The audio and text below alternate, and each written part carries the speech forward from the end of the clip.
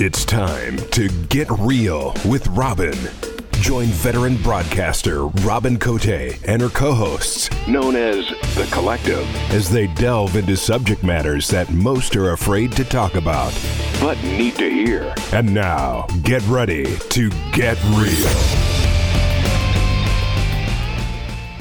One morning in February of 2001, I walked in on a conversation my son was having with his stepfather. I could see that the subject was pretty heavy by the looks on their faces. I asked my son what they were talking about, but he was a little hesitant to tell me at first. My husband said, "You gotta tell your mom about this." He told me about a classmate of his bothering him. He didn't really know this kid, who was fairly new to the school. The boy knew my son was in ROTC because he had seen him in the uniform. My son's ROTC class had been building rockets, so this kid began asking my son questions about the materials they were using to blast off the rockets. He wanted to know how he could build a bomb with these materials. My son never shared that information with this kid. It made him very uncomfortable because this boy said that he wanted to pull a Columbine. My son expressed that he was afraid that this kid would go after him if we said something, but I reassured him that everything would be okay because we were going to contact the school and the police to get it handled. After the initial arrest and discussion with the suspect, we learned that this 14-year-old child, do you hear me? A 14-year-old child was going to set off a bomb in the school and then shoot everyone as they ran away. He also had a hit list with 4 names. I was told that my son was on that hit list. My son didn't even know this kid, but because he asked my son questions about ingredients to build a bomb, the kid wanted to eliminate him in the process and not leave a witness behind. I am so grateful that my son had the discussion with Cliff and I that day, because things could have turned out so different if he hadn't. Within a week of reporting this incident to the school and to the police, my husband died of cancer. When I look back now, I realize just how lucky we were, because I would have lost both my husband and my son within a week. To say that this issue hits home with me is an understatement. School shootings have become an epidemic, and yet we still can't seem to have an honest discussion about what needs to be done to prevent these massacres from happening. Well, today we are having one of those discussions, and I am joined by one of my dear friends who is no stranger to this show, retired police sergeant Steve Wamsley. Steve spent over 4 decades in law enforcement, working in schools, and was a key member of the Critical Incident Stress Management Team. And we've been having a several-hour conversation before we even started this show, Steve. So yeah, I kind of think we're already done. I know it kind of felt like that, but I'm so grateful to finally see you. It's been a long time since we've seen each other. So welcome back to my studio. I love being here. I have no problem sharing knowledge. So if I have something that'll help, I'll help any way I can. Well, we've had several mutual friends that brought it up to me that you're probably the perfect person to bring in on this discussion, because we don't have these discussions. We have people arguing about, we need to take guns away, we need to do this, we need to do that, but nobody is actually sitting down and having the real discussions that need to be held. So, I mean, you've had a lot of experience. You worked in the school system for a number of years. So I know you've seen things from all different things between your law enforcement career, between teaching kids in the school system. What are we missing? That's a pretty broad topic. Well, I know you can run off the board with this one. I can. I used to think there was a lot of politics in law enforcement until I got into education. I did my master's in education through NAU, so I thought I would teach high school when I retired. I didn't know I would do it at the same time, but I was asked to start a class, so I did in North Phoenix. helped write the curriculum to help kids get into law enforcement, because a lot of kids still want law enforcement. And I encourage that still. People tell me they wouldn't tell their kids, but I do. Still an amazing profession. But so when I get into the politics of law enforcement, I hate to use the term liberal or conservative, but schools are heavily liberal. They're for the last 40 years, they have turned very liberal, and so they're anti-gun, they're anti-police. In fact, after the George Floyd incident, even the city of Tempe turned and said, no, we want to get our SROs out of the schools. And their city council voted unanimously to get their officers out of their schools. And we're all looking around going, that's silly. I mean, why would you pull an officer out of a school who's, first of all, there to interact with the students, stop problems that happen eventually? A kid that's having problems or has some anger management issues, we talk to them. But they're just a positive influence on a school. And the other thing is, can they be a deterrent, and can they interfere with a situation of where a kid is on meds or mentally disturbed and coming in to do a lot of damage? Yes, they can. But we do the intervention more than anything with school resource. And we start watching all of this anti-police stuff go on all over. I was in the high school that I was teaching at, and I'll just name it. It was Moon Valley. It was in North Phoenix, the Glendale Union High School District. And when Parkland school shooting happened, and they were just appalled by what occurred, and just, to go in and kill that many students, how could you do that? And of course, it hits the high schools, and we talk about it. And like I said, the majority of teachers are rather on the liberal side of firearms or protection, or they tend to believe that if we get rid of the bad guns, that things will go away. And those of us on the other side, on law enforcement and protecting, we see it much differently. It's like it doesn't take a gun to kill people. There are many ways that we've talked about in law enforcement that we have to protect our schools. And I don't like to go through them too much because I don't like to give people ideas. Right. So I don't do that. But there are so many ways of hurting people if you want to. It just takes an evil mind. But while we're in there, one of the subjects and topics came up about arming our teachers. And of course, absolutely, if you are a teacher and you've never been around guns, and your mom or dad or grandparents never, you never shot a gun, you went through college and didn't use a gun, and you came out and became a teacher. No, you don't want a gun. You don't want to carry a firearm. You're afraid of it. You don't like it. It's like motorcycles. Somebody said, "Do you want to ride a motorcycle?" Well, no. You have to be a motorcycle to be a teacher. No, you don't. So a lot of this, people think there's an all or nothing topic. We need to arm our teachers. So people want to then go, well, I don't want one of my friends, I'm not opposed, said, I don't trust teachers with guns. I'm like, really? I'm a teacher. Would you trust me with a gun? He goes, well, that's different.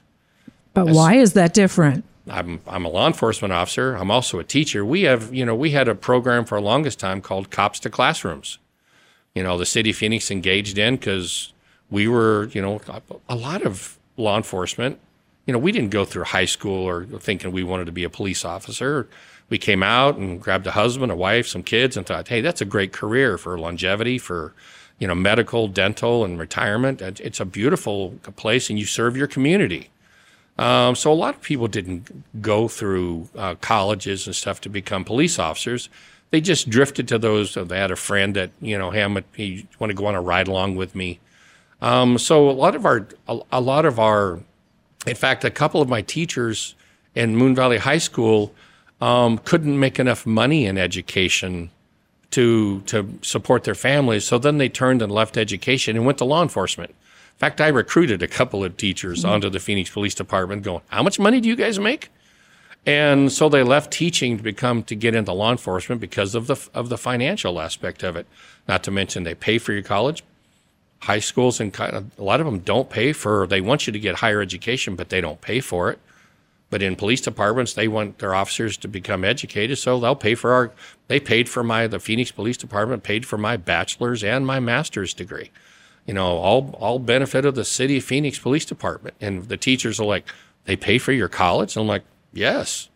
So we have a lot of military and we have a lot of teachers who were law enforcement officers who got into teaching. They only wanted to be policemen for 20 years and they got out, but they're now 40 years old. They're like, I want to be in a classroom. I have several of my friends that went into education, and a lot of my friends got masters in education, just like I did. So they get into the school districts. They're very proficient with firearms. They're very comfortable with firearms. They're very comfortable with tactics. So, but here's part of the problem that I see. On a military base, we don't bring in civilians to tell military people how to protect the base. We use the military people that have the tactical experience. We look at the people with heavy tactical experience and go, hey, how would you protect this military base? You get SEALs, you get special forces, you get guys coming and going, you should have this, you should have spikes, you should have this military. Yes, and even then, some of our military bases have been attacked because we aren't arming our military soldiers in our country, which sounds silly to some people, but they don't. You have you have police officers, you have the military police, but your average privates and stuff, they're not carrying sidearms on military bases that have been attacked. But when you get into our education facilities, we have people that are superintendents, principals, deans, that are then tasked with, hey, how do we protect our schools? They don't have a clue. They don't have a clue what keeps a society safe. They don't have a clue how to protect. In Virginia Tech, that kid was mentally ill. He planned it. I've sat in on the briefings of that. He planned that. He did 2 homicides the night before to draw law enforcement away, which was a very small segment of Virginia Tech. They have a very small police department, as most colleges do. They're very small, untrained, unprotected, have very, very limited knowledge and tactics police departments. He did 2 murders at random the night before to draw the police department away so that they would all be away when he decided to do his deed. He came in with chains and locks. Do you know what the term suicide doors are? Bars, the suicide bars on the doors. Mm-hmm. They're the bars that you can chain. So all he did was come in and chain those doors and created a killing field. We couldn't get in. Law enforcement couldn't get in. The SWAT teams couldn't get in. He created an environment because it was planned. When you're planning something like that and you have a devious, evil mind, you can plan a lot. You can pick the days and time you want to do it, the times you want to, when it's best, it's more advantageous. Most of them, they're video gamers, which means when they step up to a video game, they want high body count. They want to beat the next guy's score. When you get into these Parkland, Columbine, now the Uvalde, when you dig into all these guys, they all have similar traits. It's not hard to figure out. They have fatherless homes, very little parental supervision, violent video games. They're either on some type of SSRI drug for they're mentally unstable. They're getting into the latter teenage years, which psychologists will tell you the bipolar, manic depressive, schizophrenic all manifests in the latter teenage years. It all comes to a crescendo because something happens or they go off their medications and they get violent. And, 2 years before, they were wonderful kids. But you have now school systems, so like after Parkland, I walked to school with my principal at Moon Valley High School, and I said, here are the changes we should make. Here are the changes that we should do in order to make this school safer. And he looked at me like, we don't have the time or the money for that. And it's probably not going to happen. It's money just not well spent. So basically you were being dismissed. Oh, absolutely. And I even gave him a book by Colonel Grossman there's a book called Stop Teaching Our Kids to Kill, which goes through the violent video games. Congress knows all this. They've given all of the testimony to Congress. But like they say, don't waste a good crisis. So when you have a crisis like that happened in Uvalde, which was absolutely horrendous, you have now a very big crisis, and it evokes a lot of emotion. And everybody wants to talk about it, and they go through the same routines guns and arming teachers and should we do this and should we do that, and nothing ever happens because the emotion or another tragedy will come along in a couple of weeks and we'll cover it. Mistakes were made. They're always made. Police departments aren't perfect. They're going to make mistakes. Officers make mistakes. I can tell you I've lost several of my friends by mistakes that were made that we'd make at work. Nobody's perfect. And, training is wonderful. But training is it has to be ongoing in order for it to stick. A lot of training that we get, I will tell you, as long as I was on the police department, the first half a day of all of our training was training that was done to counter a lawsuit. We had, in other words, we got sued because of our carotid neck restraint. So we get in trouble with nightsticks. We get in trouble with the use of force. So out of lawsuits that come out of the city, then all of a sudden, you have to promise to give this training to your recruits every year. So the first 4 or 5 hours of training are all done for past lawsuits that we have to then go through, given the correct carotid neck restraints and everything that we have to do. We have to make up for lawsuits because we get sued for everything. We get sued if we go in too quickly. We get sued if we don't go in. We didn't have crisis teams before. I was around when Columbine happened. It totally shifted how we viewed an active school shooter in law enforcement. We always just waited for the SWAT teams to get there. We aren't tactically sound. We don't have the tactical training. We don't have the ballistic shields. We don't have rifles to penetrate ballistic vests. We aren't trained as patrol officers to deal with a lot of those. And most of the officers have kids in schools and high schools. And so the first kid they got to that has a round in them, they want to stop and give aid. So Columbine changed us completely with, you can't stop at that kid. You got to step over him and keep going towards the shooter. And that's so difficult because your main focus is taking the threat out. But you also, as a first responder, want to take care of that child. It is a quandary for officers. I mean, when we were doing this training, we had officers in tears because they were shifting our total focus from, the Klebold and Harris and Columbine, they had planned that for almost, I'm thinking 6 months. But they were building bombs. They were video gamers. They were gamers. And Colonel Grossman was very specific about this. These gamers and people think, it's no big deal. They're just, it's a game. People know the difference between reality and fiction. And it's like, but he uses the analogy, which I love, which is like Disneyland. So Disneyland's very good at it. They know when Snow White comes out on television, or Buzz Lightyear or Mickey Mouse, children that are in what we call the Santa Claus phase, under 10, when they see things on television, that's very real to them. So when they see Buzz Lightyear or they see, Snow White on television, those characters actually exist in their minds. So when they go to Disneyland and Snow White comes out in person with her outfit on, and that 6-year-old girl with her little Snow White outfit hugs Snow White, they're hugging the same child. They're hugging the same character that's on their television. They don't know the difference. It's a great marketing tool because you're marketing to children. You're marketing to children that, when they see Goofy or Pluto or, they come out and oh my God, you look at the kids' faces, and when they buy the dolls, those dolls are the same ones that are on television. They don't discern between the difference. They know. Now, I'm hugging Snow White. She's my princess. She is my everything. And to hug her means everything to them because she sees them on television. So television is real to them. So like Grossman talks about, you turn around and have a kid shooting. Do you know they have actually video games of school shooters? I was really shocked when you initially told me that. I cannot believe that they actually would create video games like that. They have them. They have Grand Theft Auto started out, and we screamed as law enforcement, you were teaching these kids to drive around and shoot people on video games. They even had a part in a video game where they shoot a police officer. You kill the police officer in this video game. He's dead. He comes up and dumps a gallon of gas on the police officer. And then while the officer is on fire, they imitate pulling their penis out and urinating on the officer while he's on fire. This is a video game. So take the same thing with Disneyland.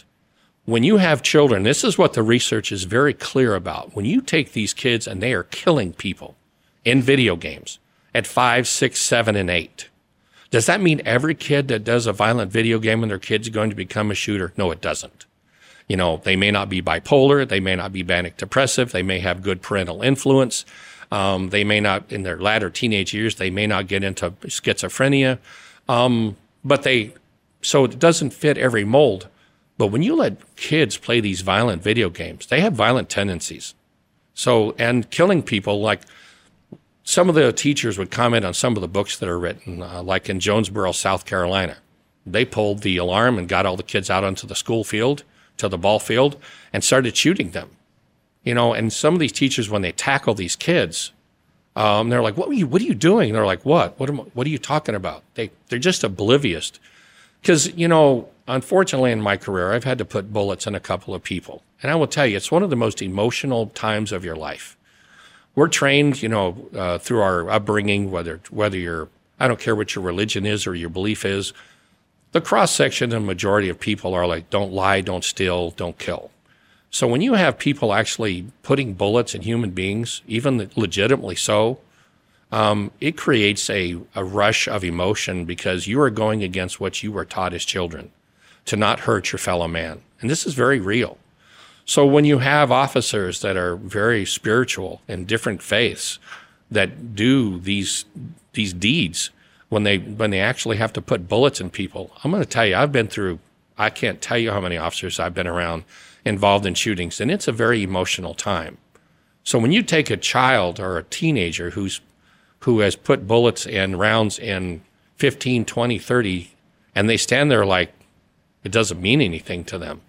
They're just kind of null and void. They're numb. It doesn't impact them. It tells you what their psychology is. And when you start digging into their basements and their video games that they were playing, they pretty much desensitized themselves to shooting human beings. So it doesn't affect them like you would. We look at them like, how could you, like this Uvalde, how do you just put multiple rounds into 8-year-olds? It normalizes it for them. It normalizes it. Ugh. I was telling you before, while we were talking, you know, Peter Piper Pizza had over at Metro Center one time. I went in to have dinner with my family, and I walked in, and there was a drive-by shooting game. In other words, there was a car door. This was an actually manufactured game. So there's 2 guns in there. So you act like you're sitting in the chair of your front seat of your car, and you hang the gun out your car window, and you're shooting the video screen as you're driving down the street, and you're shooting people driving. And I'm going, what have we done as a society with our youth that they're medicating them now, and now we put guns in their hands and we desensitize killing, and we're shocked that these kids do this. So this starts way before the guns. Like I said, there's plenty of ways. I mentioned to you the guy in Nice, Italy, that convinced, this was a terrorist attack, but he convinced the officers in Italy that he was making a delivery in a semi, and they let him into the crowd, and he ran over 500 people. You know, killing people does not take guns. It takes an evil mind. When you take guns out of the hands of people, and this gets into the big NRA deal, but when you disarm people that can stop them, you know, the next day after Uvalde, you know, there was a lady who actually stopped a man with an AR-15 who came back to shoot up a party. I heard that. And she took him out. But when you go to the schools, I told you, when I went to Moon Valley, and I said, these are the things we need to do. I said, first of all, I said, you know, if you don't know the makeup of Moon Valley High School, it's an older high school. Love the school. I mean, it's made up of 16, 17 separate buildings. They're brick. They're solid brick. They're solid metal doors. You couldn't get into these rooms if you tried without a key or a blowtorch or something to cut the hinges off. So my room was very secured and surrounded by thick brick walls. So of the 16 or 17 buildings that you have, I said, one of the things is, if somebody pulled the alarm, where do all the kids go? Out into the school. So you dumped all these kids out of their buildings into the football field. So I looked at the principal and I said, so if there's a fire in building 6 and we evacuate building 6, why are we evacuating all of the kids all over the rest of the school? He said, well, it's a fire code. I said, okay, so if somebody wants to hurt a bunch of children and they pull the fire alarm and all these kids dump out onto the football field, I said, how are you helping? I said, now you've just dumped 2,000 kids out where the fire's got to contend with, we have to contend with. There's fire hoses, parents coming in to pick up their. I said, why don't we leave them in place? If one building is the only one that's affected, why don't we evacuate that one? And he goes, I can't. That's the fire code. So I got a hold of the fire marshal, who happened to be a friend of mine. And I said, we need to change the policy on this. I said, we pull a fire alarm and all the kids dump out. Don't you think people know this? And he goes, Steve, it's just a fire code. It's the way it is. They're not going to change it. I said, so one of the things Grossman talks about in his books and his teachings is, when we go into the schools, the carpet's fire retardant, the chairs are fire retardant, the mats on the walls are fire retardant. We have fire retardant material on the ceilings. We have smoke detectors in every one of the rooms. We have anything that goes in those schools is fire repellent. We have fire extinguishers. We have all these things to stop children from dying in fires in schools, which is awesome. Do you know how many kids have been killed in the United States in the last 50 years in schools in a fire? I would think none. None.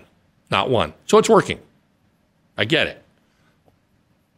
But what are we doing to protect our children from armed gunmen? Apparently nothing. Well, not enough. Now, a little research will tell you 21% of the schools in Texas have armed teachers. 21%. It's a school district issue. Your school districts can allow teachers to carry if they want to. Doesn't mean you have to. After 9/11, when we had 6 planes taken, I believe, some of them were actually pilots that got in the cockpit, but some of them were rushed. So what did we do after 9/11? We didn't blame the box cutters that they used to get on, that they sliced the flight attendants' necks with. We blamed the people that took the planes. So we found out a way to secure the cockpits. They strengthened all of the doors. They told the pilots. What are most of the pilots for the airlines? Former military. So not all of them. Some of them came through Embry-Riddle. Some of them had private pilot licenses and became pilots. But a lot of them were pilots. And they said, hey, do you want to carry a gun? Yes, I do. So we armed the pilots so that if you came through that cockpit door, you'd get shot. Then we put air marshals. So there was a big push to put air marshals, plainclothes air marshals on planes. You didn't know who they were. They were concealed. They looked like every Joe getting on a plane. So they get on the plane, men and women, air marshals. Nobody had a clue who they were. I don't know how many, they hired a couple of thousand. They weren't on every plane, but you didn't know which one they were. Right. So when you got on the plane, if you wanted to take that plane, you're like, am I going to get shot? Because is there a guy on campus with a gun or not? Or if I get through that cockpit door, if I get through the TSA with my stuff and I get onto the plane and I decide to take that plane, is there an air marshal there? And is the pilot behind that door going to shoot me when I come through the door? How many planes have been taken since 9/11? I don't think we've had any. None.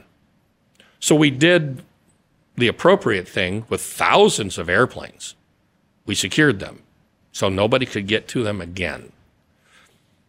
But when it comes to our children, when it comes to our schools, we're allowing superintendents and principals who are not trained in tactics. They are not trained in security. They are good at education. They are good at math. They are good at curriculums.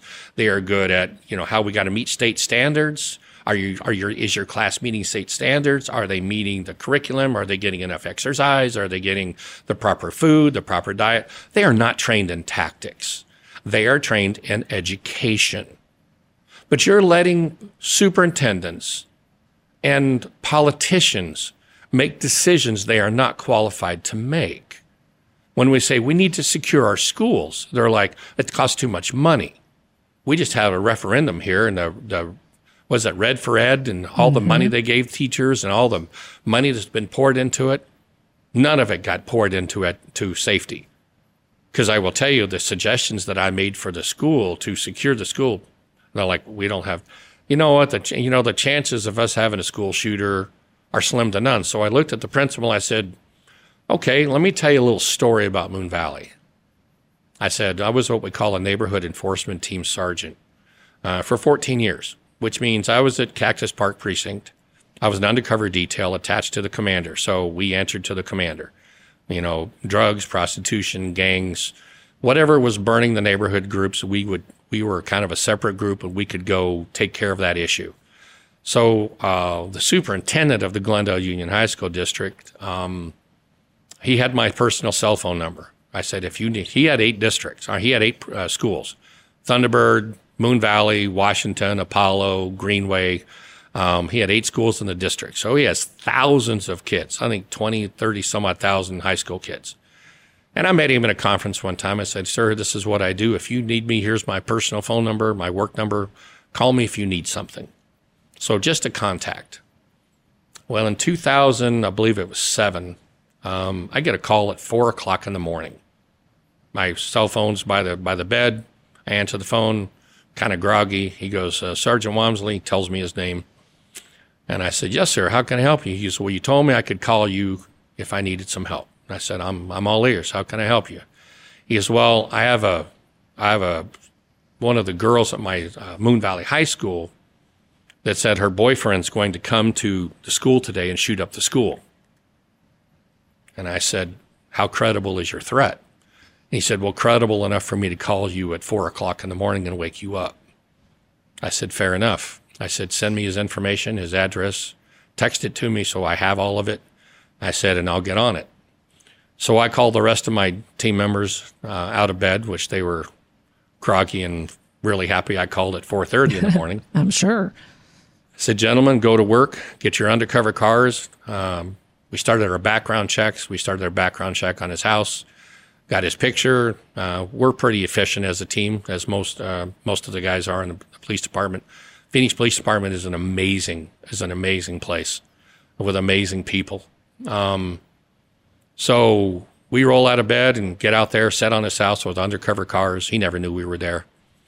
So we started following him to school. He leaves his house about 7:30, wearing a hoodie, backpack, just looks like a typical kid going to school. So we get to the park right by the high school, and one of my guys cleared and said, boss, are we going to let him get to the school or are we going to take him out? I said, stop him before he gets to the school, and let's get to his backpack. Let's see what's going on. Because you still have to keep in mind that this could be a kid's prank. You know, this could be somebody, just trying to mess with him. It could be a high school prank of somebody trying to say, hey, and to get us to harass him. So you got to keep in mind that, of course, he still has rights. So we stopped him by the park right by the high school. And when they got into his backpack, they found a loaded 9mm pistol. And I believe, if I remember, 4 or 5 loaded magazines.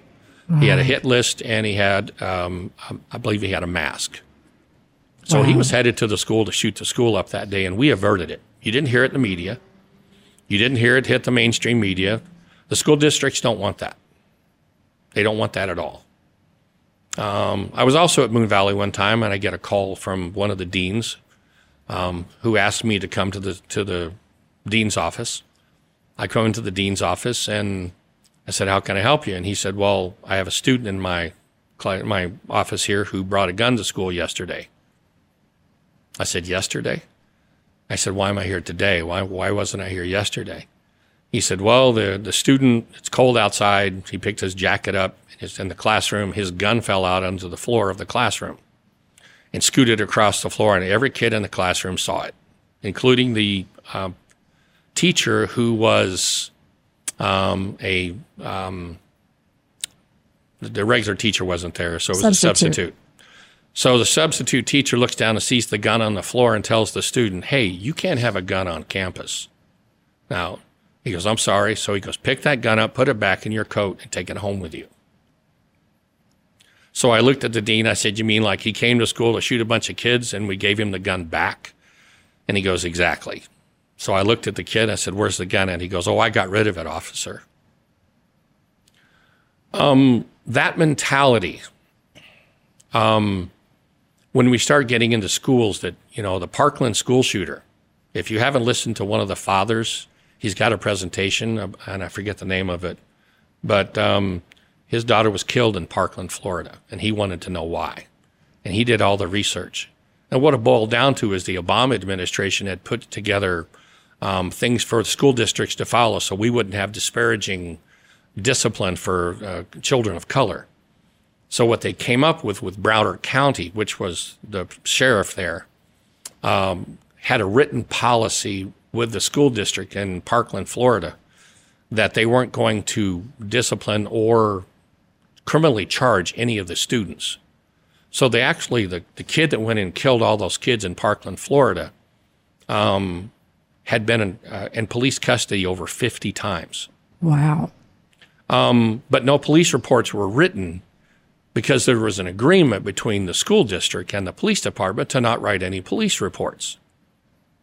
So when you start digging, and this father actually hired a private investigator, paid him thousands of dollars because he wanted to know why his daughter was killed. It wasn't because of the gun. It was because of policies. And these policies are permeating our schools, grade schools, high schools, where we have a lot of, and I'm sorry to use the term, liberal mentalities of it'll be fine. Even if you suggest that they have bear spray, something as simple as teachers carrying bear spray. Because most of these kids that come in, if you were to hit them with bear spray, they couldn't function. They couldn't see, they couldn't shoot. But schools won't even let their teachers carry any offensive weapons, tasers, bear spray, anything.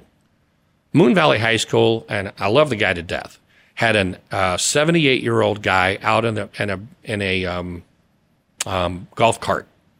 And he was the security for you coming into Moon Valley High School. You could climb over a back fence. You could get in that school any way you wanted to. If you wanted to hurt kids, you just had to pull the fire alarm. That's all you had to do. It gets them out of this. Because even if you're in a I even asked him a question. I said, let me ask you a question. We're in a lockdown. The police department calls you and says, there's an active shooter. And somebody pulls the fire alarm. What are the kids going to do? He said, they're going to get out of the classrooms and they're going to go on the football field. I said, even though we have you locked down, I said, do you understand how your policies are conflicting here? I said, we're more than willing to come in as a police department and help you. We're more than willing to come out and do site assessments. We're more than willing to come out and do an assessment as the experts. Here are some suggestions. But you see, that would cost money. That costs money. It costs money to strengthen doors.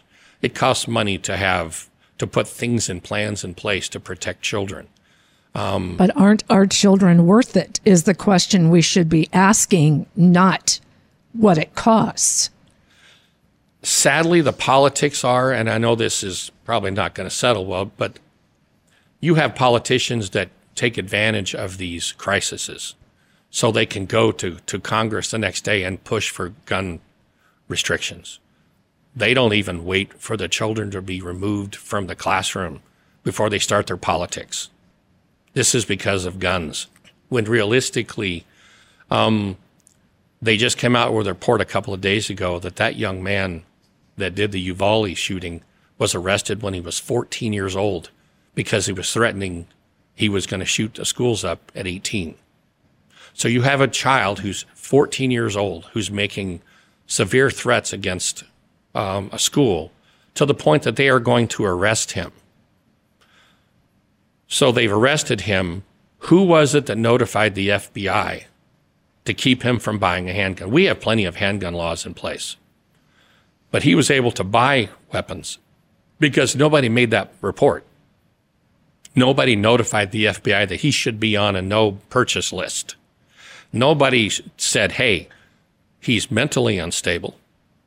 We talked about before the show started, the gentleman that was kicked out of the Air Force for being mentally ill. And so they gave him a dishonorable discharge. Most people don't realize if you have a dishonorable discharge from the military, you're a prohibited possessor. Most people don't know that. I didn't know that. So many things make you a prohibited possessor. Domestic violence convictions, orders of protection. There are many things that make you a prohibited possessor. You have a felony conviction anywhere.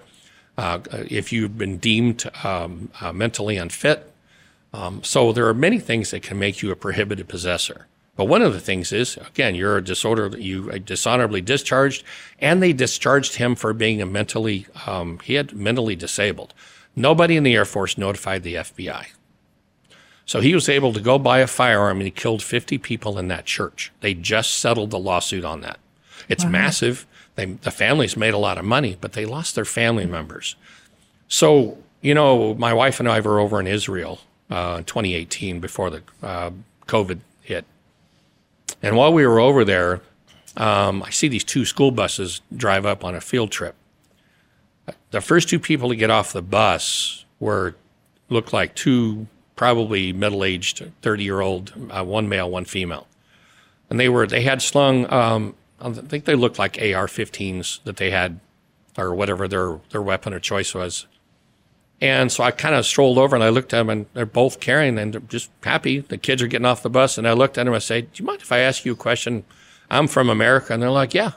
I said, "Are you security for the bus?" And they looked at each other and looked at me and go, "No, we're teachers." I said, "You're teachers?" They go, "Yeah, we're teachers. All the teachers carry when we're on." Because several years back, the Palestinians had blew up a couple of buses of kids and killed several of them. And they said that's never going to happen again. So Israel turned around and protected their schools. They don't have kids killed in Israel anymore because they didn't blame the guns. They blamed the terrorists, and they blamed the people with the guns, and they secured their kids. The most important thing that they have, the most important commodity we have as a nation is our children. And they're being used as political pawns. They're being left out there saying, well, it's not going to happen. People are talking about this teacher that left her door open. And I'm like, that doesn't mean a lot to me because teachers leave doors open. Just because I leave my front door in my house open doesn't mean I want somebody to come in and shoot me in my house. Yes, we should keep doors secured. But what if it was in between classes? I kept my high school door open between classes. Kids got to get in, kids got to get out. We haven't heard all of the report and the investigation on the Uvalde thing, and everybody's kind of running and as they normally do and making a lot of assumptions when the investigation's not out. Now, I'll grant you, when we get investigations like Las Vegas and Parkland, and it takes private citizens to start digging because our own law enforcement agencies and our federal law enforcement agencies, whether it be the FBI, don't tell us the truth, or they hedge on their bets, or lawsuits are flying because now every kid in that classroom, whether it be Parkland or Columbine, is hiring attorneys. They're charging the Parkland school resource officer for not going in when he was told by the major, stand down, don't go in. She was telling him to stage. I'm telling you, sometimes we have command staff members who don't know tactics, and they make decisions, but we live and die by those decisions. Yes, we're going in. No, we're not going in. And if you go against what your commander says or your lieutenant says, you're liable. So if you have a lieutenant or a commander that's making commands out there saying no because they're conservative and they're like, hey, they're making a conservative call. No, just wait. We'll get in. Let's wait till we do it right. Because if you go in, you lose a couple of people, a couple of kids get killed and during the crossfire, you're going to be held accountable for that. And so many times some of these commanders are making very conservative calls when it comes to children. And we don't know what happened there yet. They're not telling us. So until some of that comes out, are there officers that think differently? Yes, I would have gone in. I wouldn't have gone in. I've been through many of these trainings.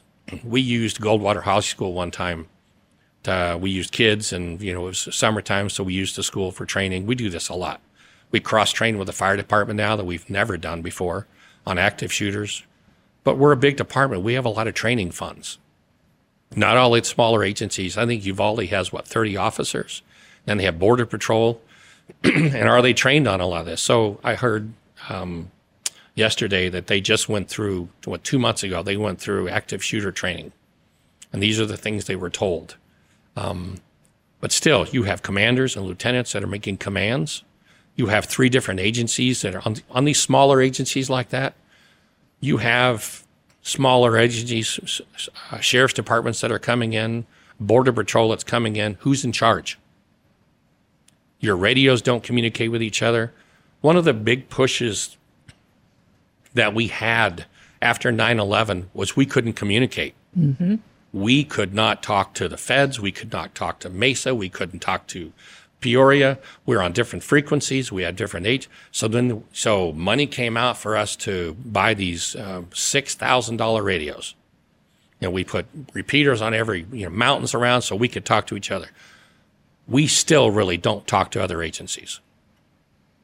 We have a push of federal funds that come out to counter this. So, but then where does that money go? Where does it get moved to? Where does the training go? Yes, we have good radios now, but we have interagency capability, but we don't practice that on a regular basis to talk to other agencies. We have interagency. So when you have Border Patrol coming in, that's a federal agency. You have Uvalde Police Department, that's a small agency. You have sheriff's departments coming in, they're on separate agents. They can be on separate frequencies. Who's making the commands? Who's in charge? And trust me, when you get commanders and lieutenants and assistant chiefs from different agencies coming in, everybody wants to be top dog and everybody wants to make a decision. It is chaos. And then you have your line officer standing there waiting to be told what to do. And everybody goes, well, you should have just made the decision to go in. You make that decision, and you can be charged criminally for it, and you can be sued for it. Not only that, when you go in without the right equipment or without ballistic shields, you can be killed. And I get they're kids. But you also have to realize when we practice this and we go in, where's that shooter standing? In front of the kids. And if you haven't practiced that and you're not, trust me, your average line officer is not a Navy SEAL. Your average line officer is not a SWAT team member. At best we have 9mm. At best we have sidearms. At best we have a ballistic shield. At best, that will stop handgun rounds, not rifle rounds. So when you go into that classroom and you turn to face an AR-15, those officers making that decision to go in, it's going to cost them their life. Even the tactical ones that went in, as I understand it, the first 3 guys that came in with ballistic shields took rounds. But when we start to fire back, where are we shooting at? Towards him, where the kids are. It is a horrible situation to be in. And I know everybody wants to say, I would have done this or I would have done that. But you weren't there. It's hard to make those gut decisions. We pin medals. I've got the Medal of Valor. I had a shooting where a guy was drunk and stoned and on cocaine and had a sword and came at me and I shot him. And, they wanted to give me the Medal of Valor and, what a heroic thing you did. And most instinctive acts like that, when people do heroic things by officers that open up doors and drag people out of burning cars. And I'm going to tell you, we have the basic men and women of law enforcement are just spectacular. They are just amazing human beings. Well, they run into the fire most of the times when the rest of us are running away. It takes time to train the human mind to go towards gunfire. Right. It is not a normal, the average human being, when the gunshots go off, they run the other direction. Exactly. Look at a mall, look at a store, look at LAX when somebody says he's got a gun, and hundreds of people are running the other direction. The only people running towards gunfire is law enforcement. And it's because it's a calling. And, most people don't realize this statistic, but there's over 900,000 officers in this nation that go to work every day to make sure you're safe. And they run into gunfire, and they do. We historically have 150 to 200 officers killed every year, either by motorcycle accidents, car accidents, or ambushing or gunfire. We lose almost 100, and on average, 150 a year. Now, in a height of our hiring, the Phoenix Police Department would test 1,000 people, a month that would come in and say, we want to be police officers, before all the anti-police rhetoric started. And out of 1,000 people that stepped through our doors that said they wanted to be police officers, we are lucky to hire 1%. That means 10 to 15 people out of 1,000 can enter the academy. Think about that. 1,000 people, and we can only hire 15, which means their criminal background, their civil background, their driving background, their sexual background, their drug background, their actually credit history. We don't hire people with bad credit history. You've taken dope in high school, you took dope in college, you touched a 15-year-old when you were 18. There's many things that you took meth, you took, peyote. One time, we look at you and go, we cannot use you. Because when we hire you and you have to go before a court, that can come up in your testimony. So we can't hire you. So the cross-section of people we get to hire in law enforcement is 1%. We're 1%ers. That's what we are. We're 1%ers. So of the 1% of the people who put a badge on when they start out in law enforcement, what are they? What kind of life experience do they have? What kind of training did they have when they got into the academy? You think many of them have been in fights before? No. Because for people that are fighting and shooting and stuff like that, you know what kind of lives? Those are kind of tough lives. They have a lot of times have done things that don't allow them on our doors. So when I would teach at the academy, and I taught out there for about 30 years, I would always ask the class, how many people have been in a fight before? And I might get 10%. How many people in a class have actually fired a handgun before? And I might get 10%. So the people coming into our ranks are community members who want to help their community, but they haven't really been in fights before, and they haven't really fired guns before. So what do we have to teach them? Everything. We have to teach them to be, to be tough. Now, when I would teach before, I would teach crisis and stress management, but I would always use the term warrior. We use the term warrior ethos and sheepdogs. Law enforcement has a lot of different terminologies. And for the last several years after 2008 with Ferguson and some of the riots and stuff that happened and the anti-police rhetoric that came out, and we were too aggressive, and we shouldn't be too aggressive, and we were getting away from aggressive law enforcement. They didn't want me to use the term warrior anymore at the academy. We wanted to use the term guardian. It was softer. It was gentler. It was more kind. Then we came out with these dancing videos, which for my generation are like, what are we doing? We're out there for a reason. We drive in police cars for a reason. We look for bad people. We drive around looking for that person in the car that shouldn't be there. Wrong neighborhood, wrong place, wrong time. Stood out. We trained them to seek out evil. And then when they found it, I would always tell my squad, why are you shocked when we find evil? We're out there looking for it. Why are you shocked when you stop a car and your suspicions are up and you walk up to the car and he pulls a gun on you? Why does that shock you? We hunt evil. We do. That's what the thin blue line is. So then all of a sudden we're now in dancing videos and we're trying to show people how kind and gentler we are. Community policing, and we're trying to let people not be afraid of us, and we're holding kids up and playing basketball with kids, and it's all well and good. But the basic line is, every person that wears that badge has to have a warrior inside of them. Because when that person's inside that bedroom with a knife, and you're underneath the bed and you're scared to death because there's somebody in your house, you know who gets in that house? A warrior. Do you know who risks their life to go in even with a ballistic shield? A warrior does. Even if the ballistic shield doesn't work against somebody's weapon that they may have. Doesn't stop it. And before we move further, I do want to touch on this only because I know what the audience is. I know what they're going to say. Because, I'm a gun owner, and I've gotten rid of guns in the past when I felt like I wasn't in the right space of mind to have a gun. But I have since gotten another gun. I have gotten training. and I understand what it is to be responsible.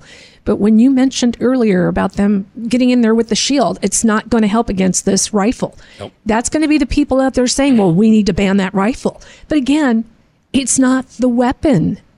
It's the evil. It is the illnesses that are going on. It is the lack of parental paying attention. I mean, I was a very avid parent. My son did pretty much grow up without a dad. But I'm not a normal mom because I didn't know how to be one. I didn't really have a mom. So I just was doing... You were a helicopter mom. You hovered. To some degree. Mm-hmm. But I always did it in a way where I told my son, look, you have the freedom to be you. I'm not going to tell you that you can't do this, but I am going to tell you there's consequences that come from these particular things. Those are your choices to make in life. But you need to understand, this is my stance on it. This is how I feel. I will always love you as a parent, but I mean, I'm talking about sex kids, right? We're going to go off the rails just a little bit, but I told them straight up. I said, if you think I'm going to be a babysitter for you while you go out and party after you get some girl pregnant, that's not going to happen.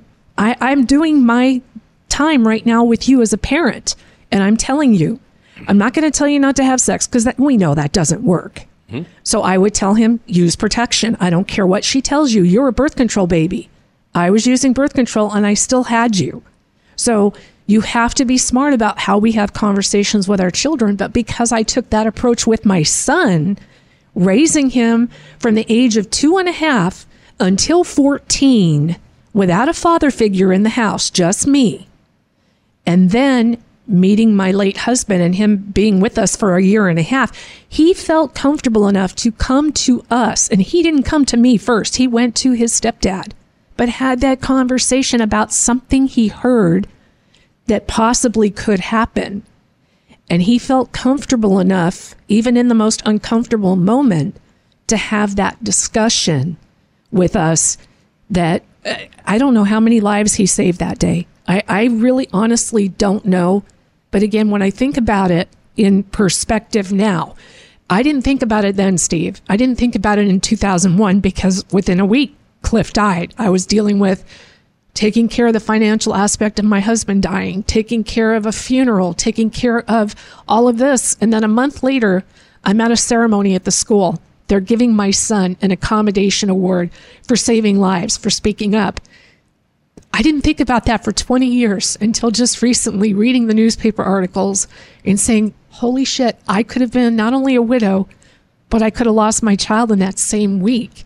But it all goes back to the same thing. You're going to have people that are going to argue with you. If you're saying as a law enforcement official, you're walking in with a shield and you can't even stop this rifle bullet from penetrating.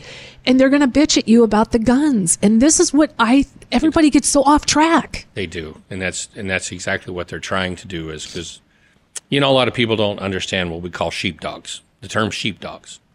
Even Grossman talks about, the sheepdog and the term and the blue line. People don't know what the thin blue line means. So just a short segue to that is what you're talking about with the guns.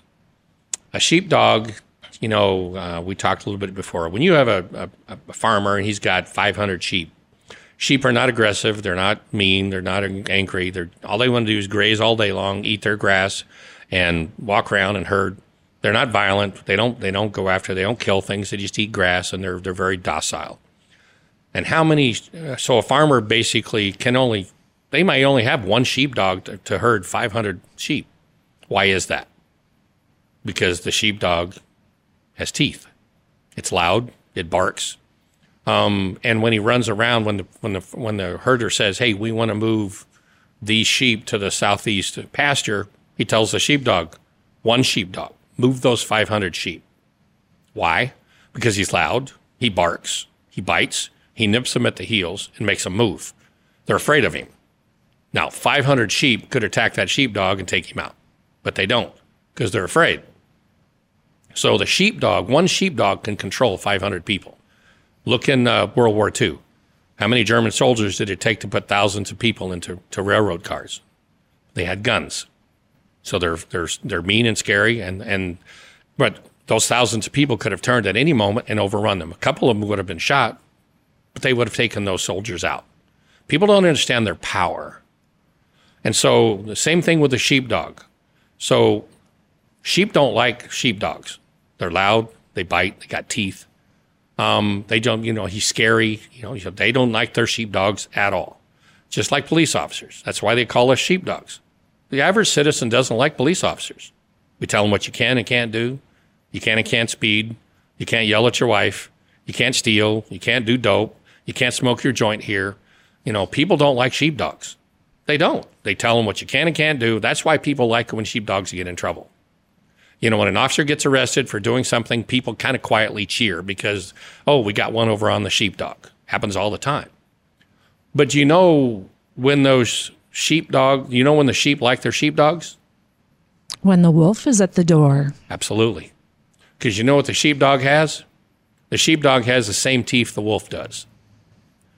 So you need a sheepdog to defend a wolf. We don't get all of them, but that's what the thin blue line is. Law enforcement keeps total anarchy away from good people. That's what the blue line's for. We stand on the line in between good and evil. We stand that line and say, not on my watch. That's what we do. Do the wolves come in and get some of them? Yes, they do. And we don't like it. We hate it. Because I'm going to tell you, every officer in that school, every single officer in that school is sitting at home today gut-wrenched. It's great to know what we could have done, what we should have done, what we needed to do. We should have known, we should have. Hindsight's 20/20. But when you're in the thick of things, bloods are pumping, your vasoconstriction's hitting, heart rates are pumping, commanders are yelling orders, lieutenants are yelling orders. Yes, we're going to, why don't we have, we got to find the key to get in the room. Because I'll tell you, in my room at Moon Valley, you wouldn't have gotten into that room. You wouldn't have. But as a sheepdog in that room with what student in what class felt more protected than any other class in that high school? Mine. You know why? Because I was armed. And you're law enforcement. Yeah. You're trained for that. But even common sense. You remember a few years ago, and I believe it was a Mesa SWAT team officer. I think this was in the 2006, 2007. I don't remember the date, but made headline news in Arizona because I believe it was Mesa. He was a SWAT team, which means he's heavily trained, wearing his BDUs, BDU top, patches, gun, badges. I mean, he's but he's in his personal car. And he would drop his 6-7-year-old daughter off to school every morning. And so he would pull into the parking lot of the school with his uniform. He'd get out of the car, his personal car, in his uniform, with his gun and his badge. He looks like a SWAT team officer. It's the way he goes to work. Gets out of the car, kisses his daughter goodbye, runs her into school, comes out, gets in his car, and drives off. He did this a few times. And I think one of the parents called the principal and complained that he had a gun on campus. And we're all like, what? He's like, well, he can't have a gun on campus. Well, he's a police officer. Yeah, but he can't have a gun on campus. He's not working yet. He's in his personal car. He shouldn't have a gun on him while he's in his personal car on campus because it's against the law. And we're all just beside ourselves because of the mentality that it took to go, okay, so hang on a minute. So an hour from now when he gets to work and there's an active shooter on campus and you call the police and that guy shows up, now he can be there and defend your school, right? And they're like, well, that's different. No, it's not different. He's a police officer. He's a sheepdog. He's on duty all the time. He may not be paid, but wherever police officers are, we're police officers. We can do, so the mentality of, well, it's the gun they didn't like. It was just absolutely, and this went viral.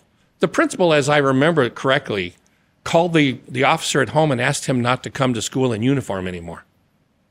Don't come to school in your uniform with your gun and your badge because people are offended. We got to stop being offended by police officers. We've just gone through 3 years after the George Floyd fiasco. We've gone through now we don't want police officers. Get rid of your school resource services. We don't want you to be more aggressive. Police officers are too aggressive. We don't want you to be aggressive. We don't want you to be, if you're too aggressive, we're going to arrest you. If you don't do the right thing, we're going to arrest you. If you don't go into the school, we're going to arrest you. If you're too aggressive when you're arresting that guy on the ground, we're going to arrest you. We're going to criminally charge you. We dismissed one of our officers in Phoenix because there were 2 officers at the door, and a guy came to the door with a gun in his hand, steps out and confronts the officers. The rear officer shoots him. But because they were able to see a body camera that slowed it down to frame by frame to see that the guy, when he saw it was a police officer, started to give up and was shot by the officer from behind. That's a split-second decision. That is real world. That's real time. Had he not shot that guy and he was intending on shooting his partner would have been dead, and he would have been severely criticized for not taking action. We make life or death split-second decisions. I've had to. I had a shooter in the school that I had to shoot. He shot my partner in front of me at 12th Street in Utopia, ran into the school and was going to go into the school with a shotgun. And I got into a shooting in the schoolyard with him. But it was split-second decision-making. You know, life or death decisions aren't easy to make. And they're made when your blood pressure is pumping, you're in vasoconstriction, which affects your brain, it affects the problem solving, it affects your ability to make good decisions. It's easy for the Monday morning quarterbacks to come back and say what you should and shouldn't have done. But realistically, the person we should be blaming is the kid and the parents. That school should have been secured. That school, we just sent $40 billion to Ukraine. Okay, that's a political thing. I get it. We always seem to have money for everything but schools. We always seem to have money for, we're going to help the opioid crisis. We're going to help we're going to health. We're going to help this. We're going to help, pick your topic. As long as it's emotional, we have billions of dollars that we can print and hand out and help. But when it comes to schools, when you divvy up that money to the school districts, where does it go? That's what people should be asking themselves. Where does it go? When we give you thousands and thousands and, we give it to the superintendents, where does it go? I know it goes to salaries, but I'm going to tell you, I've been in the school districts, and those teachers are like, we can't hardly, now they work 9 months out of the year, and they work very hard. And after being in a school district for 12 years, I'm telling you, I love teachers. But I'm going to also tell you, the majority of them are very, very liberal, and they, if you ask them if they wanted to carry a gun, they say, no, well, you don't have to. But if there's, let's say, 10 or 15 teachers out of 300 that are in a school that want to carry guns, that are former law enforcement, former military, have special training, private investigators have, they've shot growing up, they're very comfortable with firearms, and you put 10 or 15 teachers in a school that have firearms, and you put a sign at the front of that school that says, our teachers are armed and will defend this classroom, please make good choices. But instead, we put a sign out that says gun-free zone. You know what that tells people? Nobody can stop me. There's no sheepdog in that school.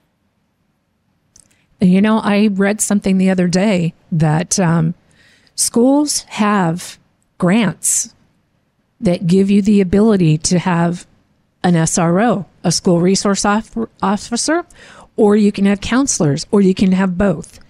And I would say from my experience, just from what I've heard from people around the country from different districts, they're choosing counselors and not SROs. Yes. And they're getting rid of school resource officers. And when you brought up the fact that this guy was driving around in a golf cart around the school, in my high school years, 83, 84, and 85, we had a guy by the name of Art.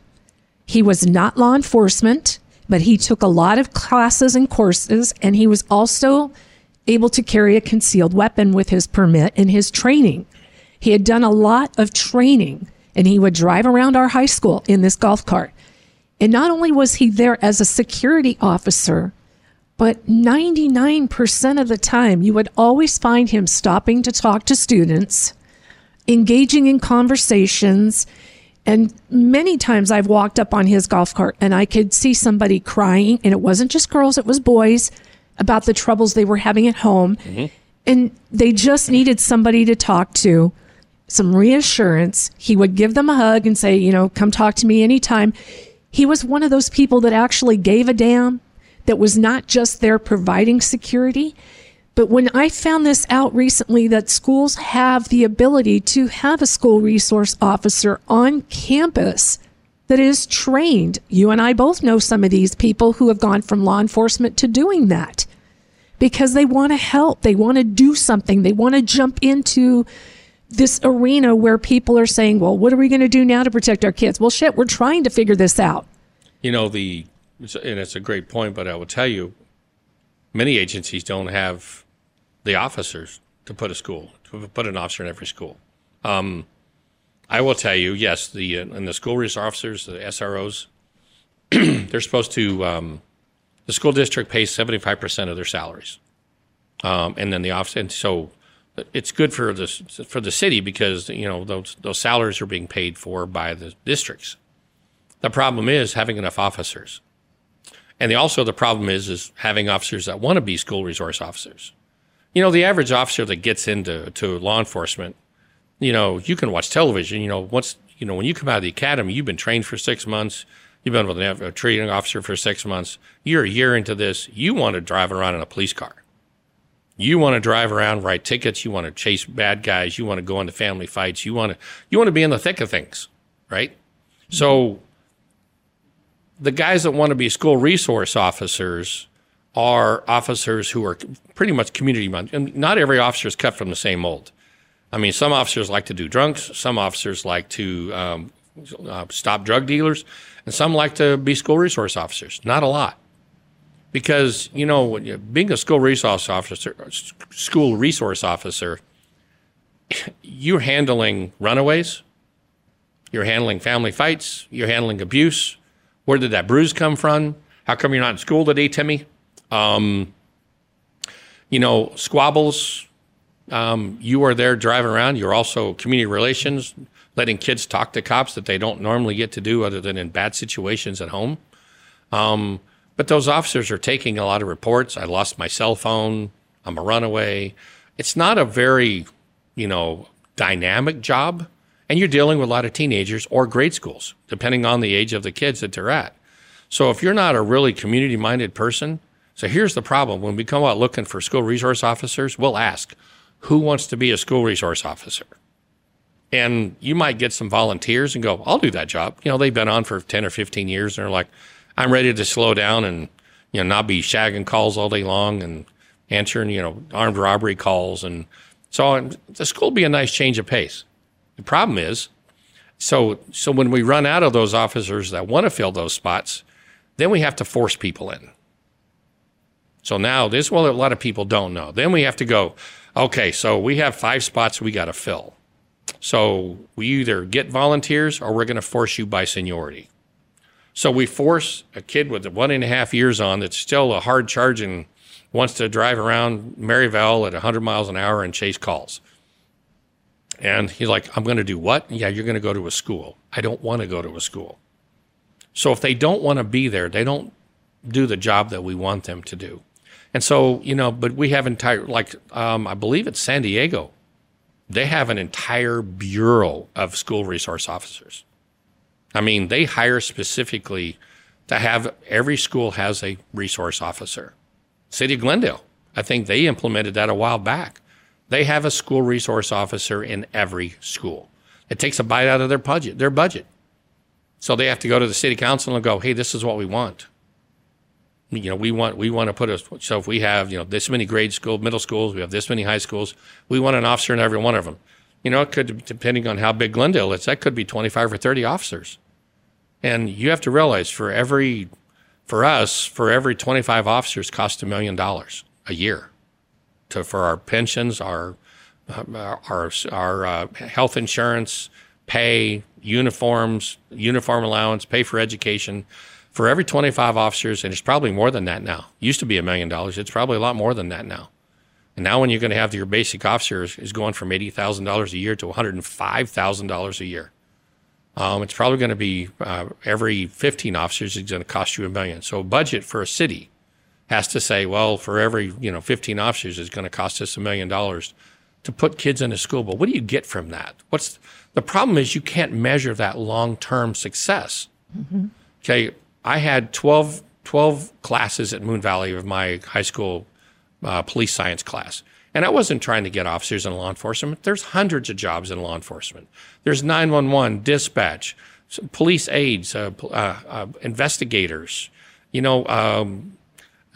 There's secretaries. There's crime scene techs. There's all kinds of jobs. Detention officers, Department of Corrections. There are all kinds of police jobs if you don't want to be a police officer.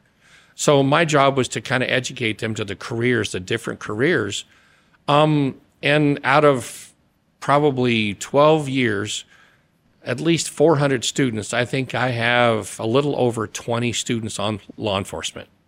Now, some of them have taken different jobs, but, 20 for 400, that's a pretty good statistic. That is. But what's the fallout of that?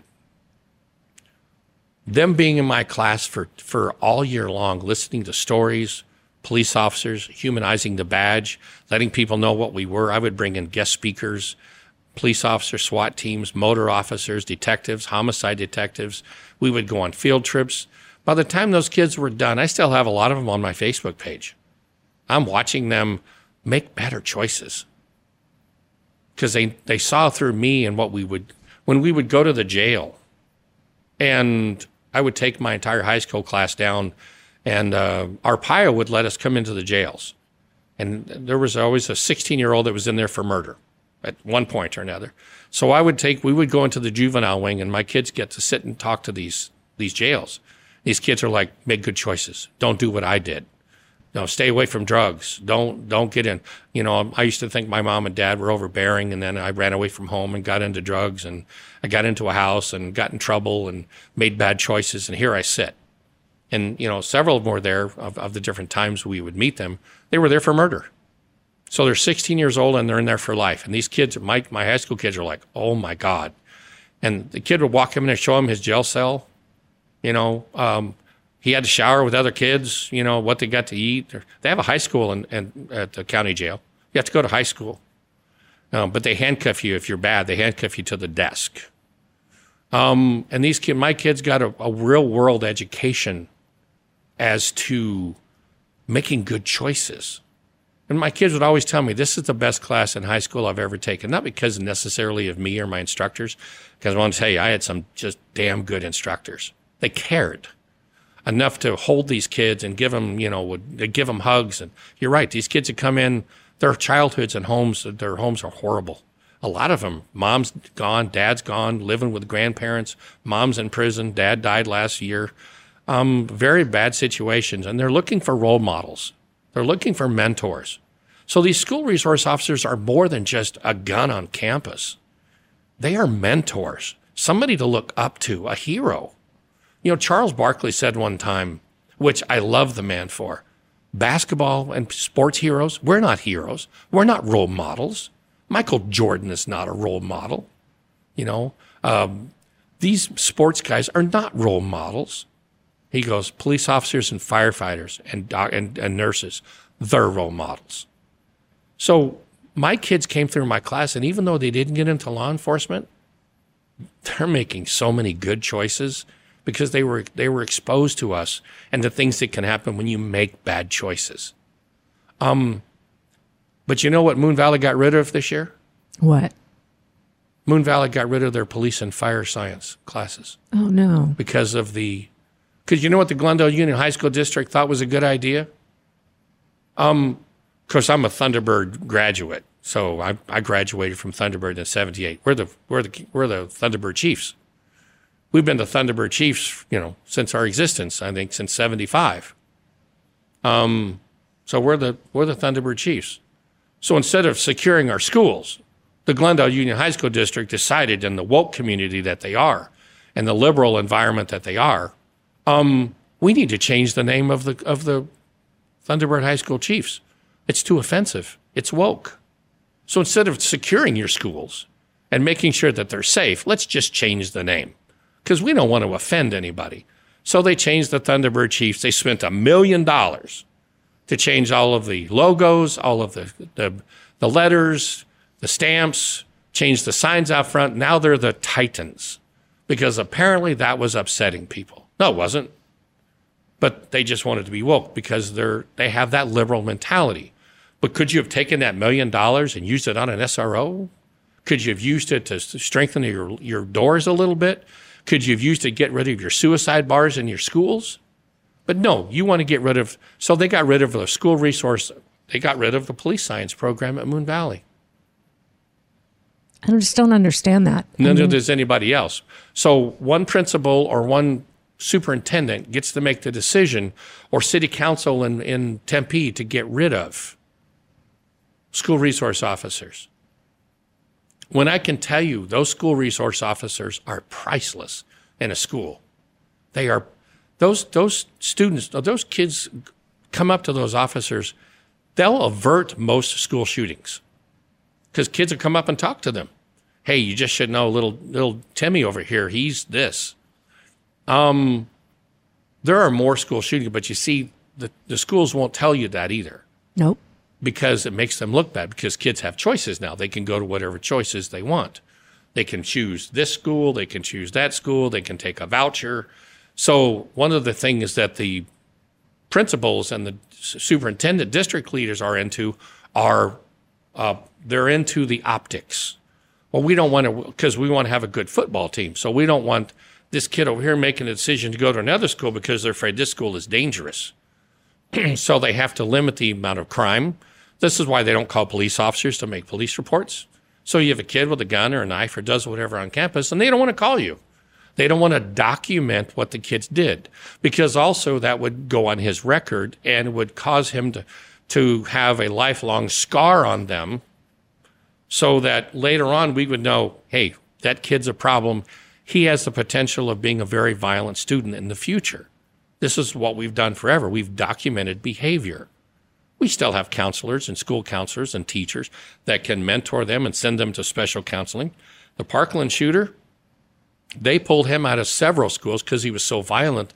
The teachers were so scared to have him in their classroom. He was so violent.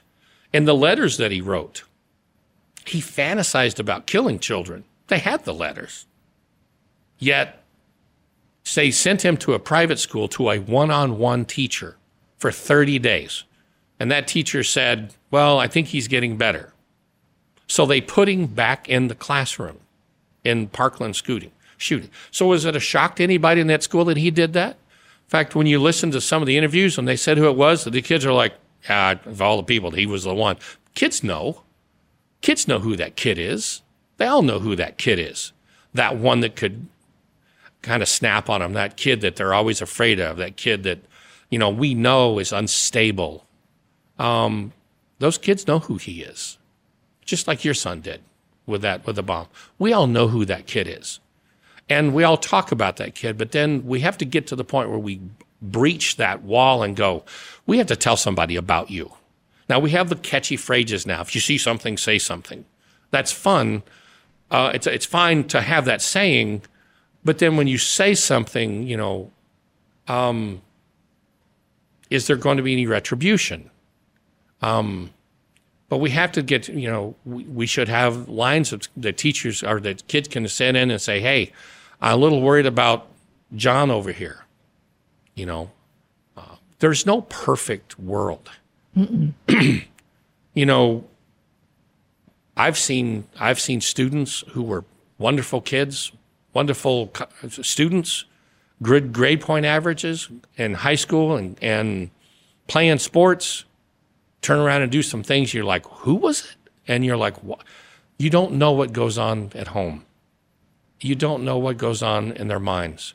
You don't know what they've been the victims of. As they say, be careful who you deal with, because they're fighting a war inside themselves you know nothing about. Mm-hmm. Some of the most happiest, wonderful kids in my classroom would write a biography to me that I would read it and sit back at my desk and just cry. I'm like, oh my God. And I would bring them in after school or after class and say, we need to talk about this. And you would never guess that they were the ones that were, I've had some of my students say, you saved my life, because I was going to kill myself at the end of the year. Oh. having mentors in school of police officers and firefighters and school resource officers. Kids know. They do know. And they'll come up to those officers. But when you have these city councilmen and teachers and principals that have a lot of power, and they go, I don't want you here. I don't like the optics of you here, and they get rid of you. It's a lot of power. This is why I think parents are starting to take back their districts, going to school meetings, going to school board meetings, PTA meetings, going to their to the board meetings and saying, this is my district, not yours, and having their voice be heard. But yes, there needs to be funding to change some of these schools and harden them up with doors, with things that you can put in schools. There's There's IT people all over the place that have all kinds of inventions to harden schools up. You probably wouldn't see them much, but they can work. Should we be able to flip a button and have all the doors closed at once and electronically lock? Yes. They do it in jails. They do. And we have tax dollars for those. Yep. But if we have a lockdown on a school, if that principal or assistant principal or somebody hits that fire alarm, we have fire alarms that sends everybody on to the football field, but we don't have a button we can push to electronically close and lock every door during a lockdown. We don't. And is there bear spray in that classroom for that teacher to use in case the kid comes through the door?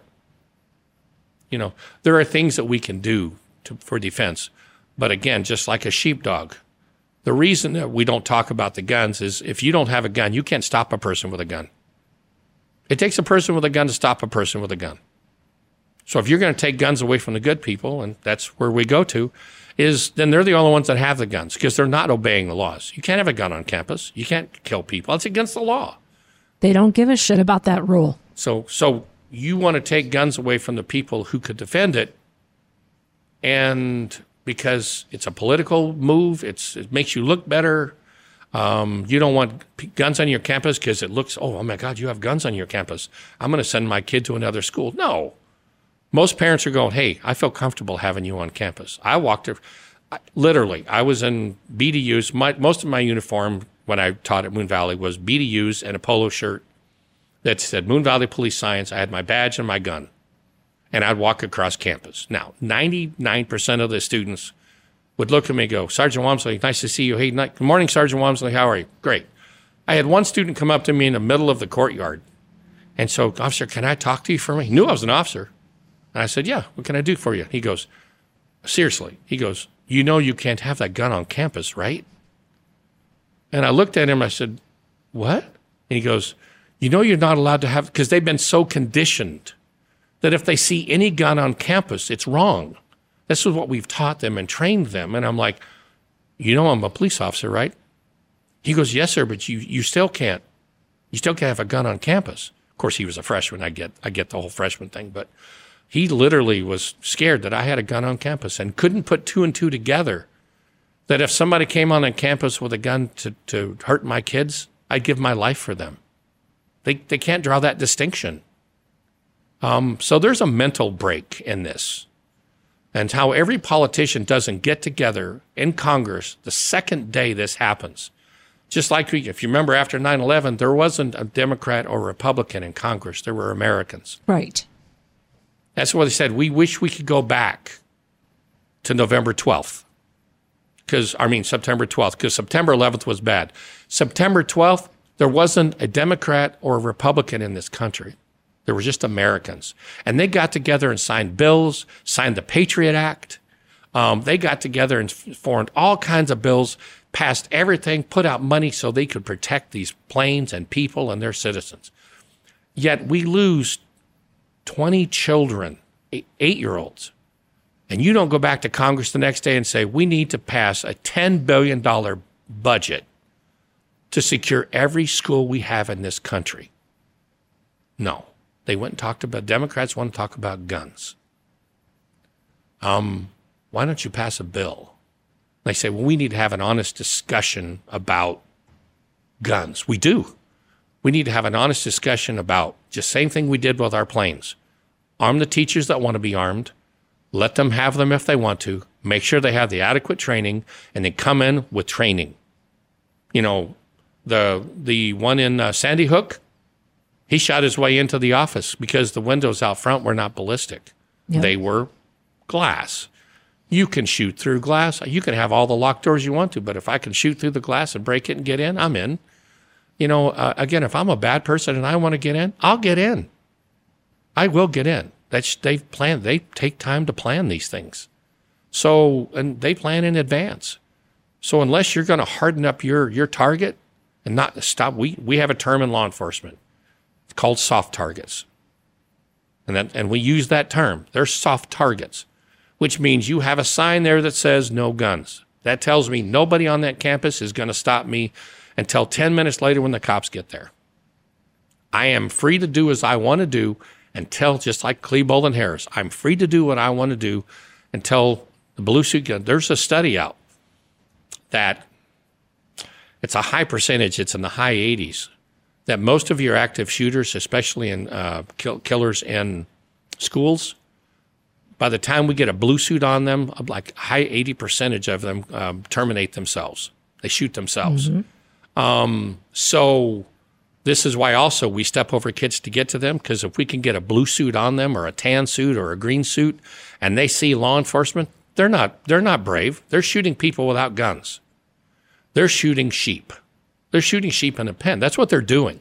They're shooting people that can't defend themselves. So when we put a blue suit on them and they see a blue suit with a firearm, they're cowards. That's all they are, is cowards, because they can shoot people that can't defend themselves. But they won't stand. They can't fight. So as soon as we get a blue suit on them, they self-terminate, which is what we're trying to get to them, to stop them, either us doing it or them doing it, for them to stop hurting other kids. That's what we do. That's what sheepdogs do. That's what we get in to do. And that's what sheepdogs are for. And sheepdogs have been under fire the last 5 years. And we're all sitting around going, you keep demonizing the sheepdogs.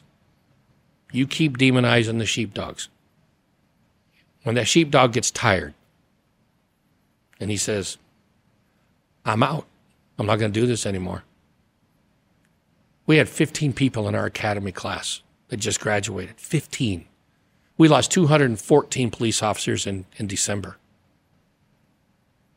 We can't get this. We can't get these kids because of all the demonization of police officers. We can't get them.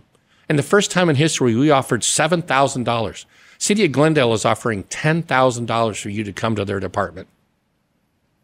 We are offering to pay people's moving expenses. We are offering to pay people to come over and be sheepdogs, to do an honorable profession, to protect their communities. They don't want to. They don't want to. You can do something else. Even kids of our police officers that mom and dad are Phoenix police officers. I can speak to my department, not others. They're telling their kids, don't do this anymore. Nepotism used to be a thing. You know, right. My mom, my grandfather was a police officer, Phoenix police officer. My mom and dad are Phoenix police officers. I'm a Phoenix police officer. I can sit, when I was sitting in academy classes, I could pick out the kids of the officers that I work with. Their kids were in my academy classes. Had some of them in my high school class. They send, hey, Steve, I'm sending you my kid. Make sure they behave themselves. Had several of my officer buddies had kids in my class. And, but now they're telling them, don't be cops. We're losing our profession. We're losing sheepdogs. And the more that happens, the more you're going to need firearms, because violent crime is going to rise. It's going to spike. It's going to spike big time. It already is spiking in every major city, because your police officers are going, why should I go out and stop people? And maybe I stop the wrong person, the wrong color, the wrong person, and comes at me with a knife or a gun, and I shoot him, and there's riots, and then people demonize me and for doing what I did and making a split-second decision. It was wrong, or it was wrong in the eyes of the community. So then there's riots and everything, and I get demonized. My family gets persecuted. So why should I do that? How about I just drive around and take a couple of burglary reports and not do my job anymore? That's what's happening. That's what's happening. Sad. So it's going to snap. The profession has to come back. It has to come back. It has to. And we have to find good men and women who are willing to push against that rhetoric and join our ranks and say, I want to help my community. And sometimes that means hurting people. But let me tell you another statistic. Out of the 900,000 officers that go to work every day and have 25 and 30-year careers, what percentage of officers would you say ever actually in their 25 or 30-year careers ever actually pulls their gun out and actually uses it in the line of duty during their entire career? What percentage? It's very minimal from what I understand. 2%. Yeah. So of the officers, if you watch television, we do it twice a week, again on Sunday, and go eat pizza.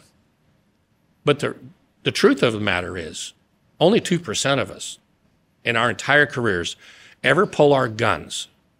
So now, when I first came on, we did building searches all the time. We pull our guns, we get on the ground. 99% of the people we point guns at and say, hey, get on the ground. Show me your hands. Get on the ground. Do exactly what we tell them to do. They do. They follow you're a police officer. We're taught to obey police officers. They get on the ground, they bark a little bit, they scream a little bit, but they put their hands behind their back. We arrest them. It's not uncommon. So when that one person says no, 1% out of 99 starts to fight us. What does it tell us about you? You're a criminal. And I need to pay attention because you could hurt me.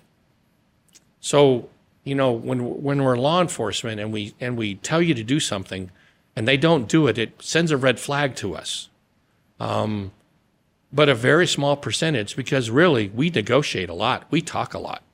Hey, dude, I don't want to hurt you. Just put your hands down. Put your hands where I can see them. Look, I don't want to hurt you. I don't want to hurt you. The majority, I don't know of any officer, and I mean, I've been around a lot. I don't know of any officer that enjoyed using deadly force because there's so much that comes with it. It is just overwhelming. It used to be when I first came on the department, we had an officer involved. This is how we've transitioned. In the early 80s, I had a guy on my squad get in a shooting. And shot a guy, I believe, at 24th Street in Thomas, robbing a Circle K, comes out, points a gun at him, and shoots him. The officer shoots the guy, kills him. So it's an officer-involved shooting, homicide comes out, internal affairs comes out, big investigation. Well, back in the 80s, by the time he was done, they were done with him about 2 o'clock in the afternoon. Shooting was early morning, 7:30, 8 o'clock. They were done with him at about 1:30, something like that. So the rest of the guys on our squad knew he was downtown being interviewed for the shooting. When they were done with him at 1 o'clock, 1:30, guess what he had to do? Go back to work. Ugh. He came out of the station, cleared on the radio, and said he was available for work. He said, I'm 10-8, what we call I'm 10-8. And the first radio call she gave him was a subject with a gun call. And we all jumped on it and said, we'll take that, let him rest.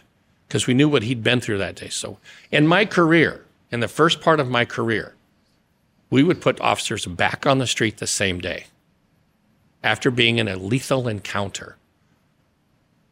The same day they went back to work. That's crazy. So now we've gone from that to, if you have a line of duty shooting, up to 30 days off to let you rest, recover, spend time with your family. You went through a near-death experience. You almost lost your life. Or you shouldn't be using your firearm. If you want to go to a specialty detail for a couple of weeks or a month, go down to the academy and help teach or something, keep you out of enforcement for at least a month or 2 months. We'll extend it to 2 or 3 just to give that person a chance to come back to work. But in my generation, we didn't do that.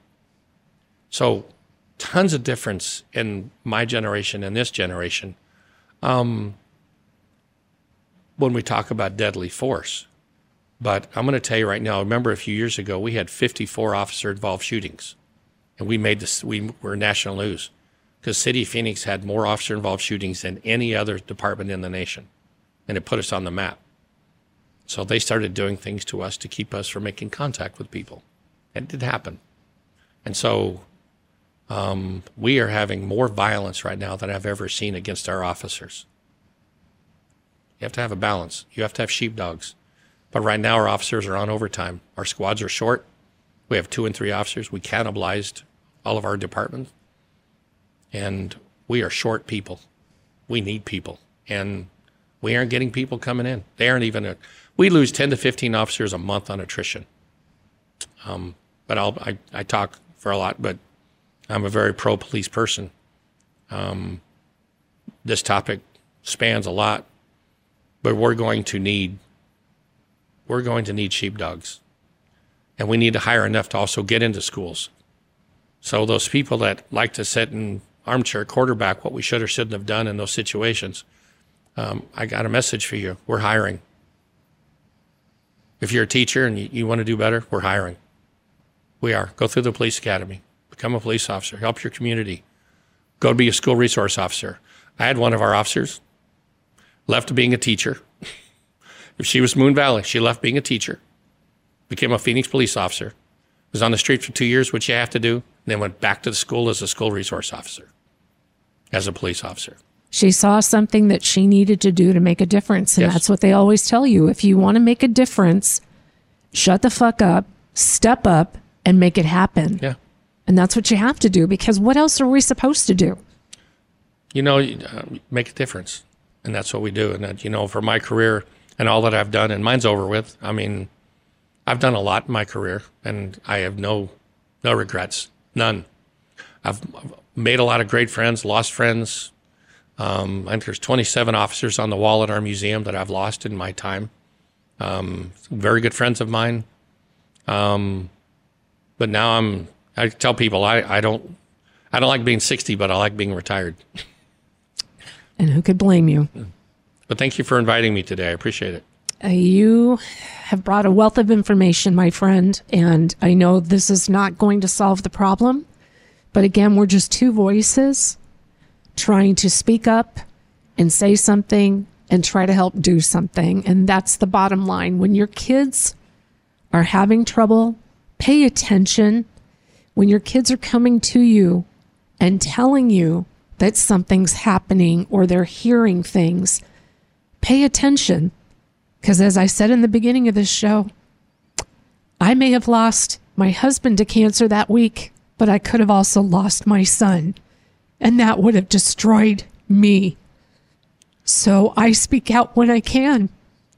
What it's going to take is, it's going to take parents to go to these schools and go, what are you doing to protect my child? And I don't want to hear, it's too expensive anymore. Yeah. I want to know, what are you doing? Question them. What are you doing?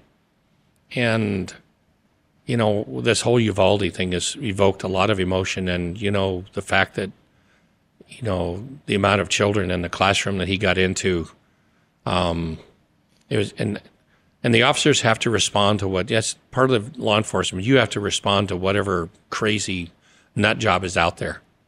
Dope, drugs, violence, dropped as a kid, trauma, whatever you have inside you or happened to you that's caused you to do this violent, we have to react to it. As I always tell people in training, action is always quicker than reaction.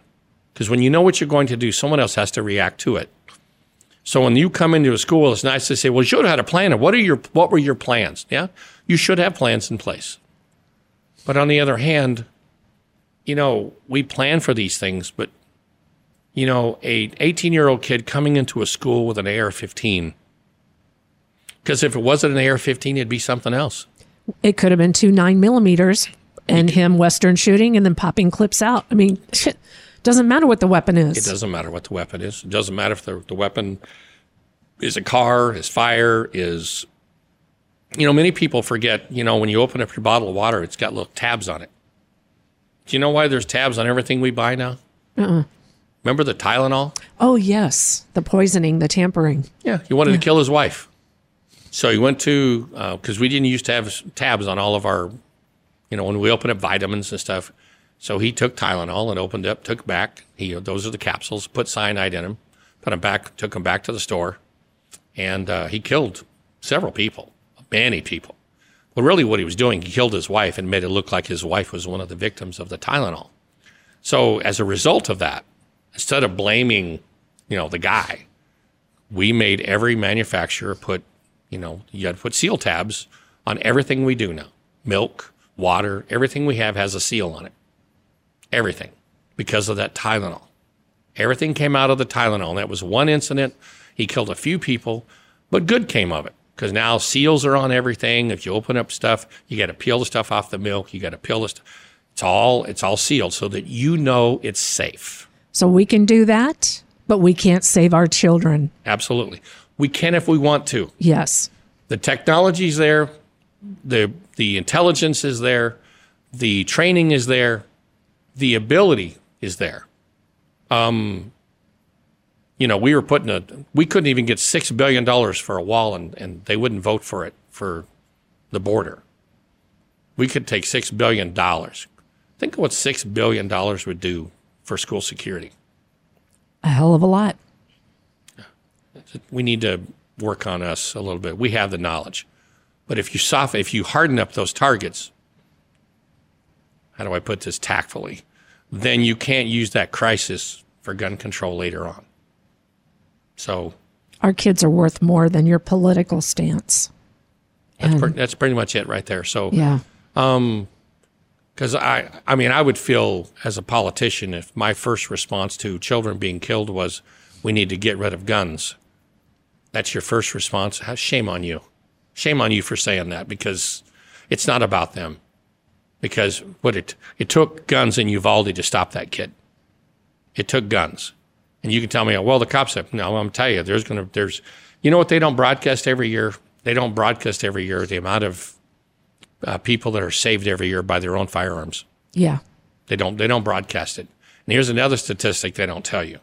When we look at handgun deaths in the nation, so we talk about how many people, because they talk about, oh my God, how many people are killed by firearms? Do you know what they put into the firearms deaths every year that they don't separate? What? Suicides. Wow. Is that different than a handgun death? Yes, by your own hands. Yes. So they include Congress does that, and the DA, FBI. They put all those statistics. They don't separate them because it's a handgun death.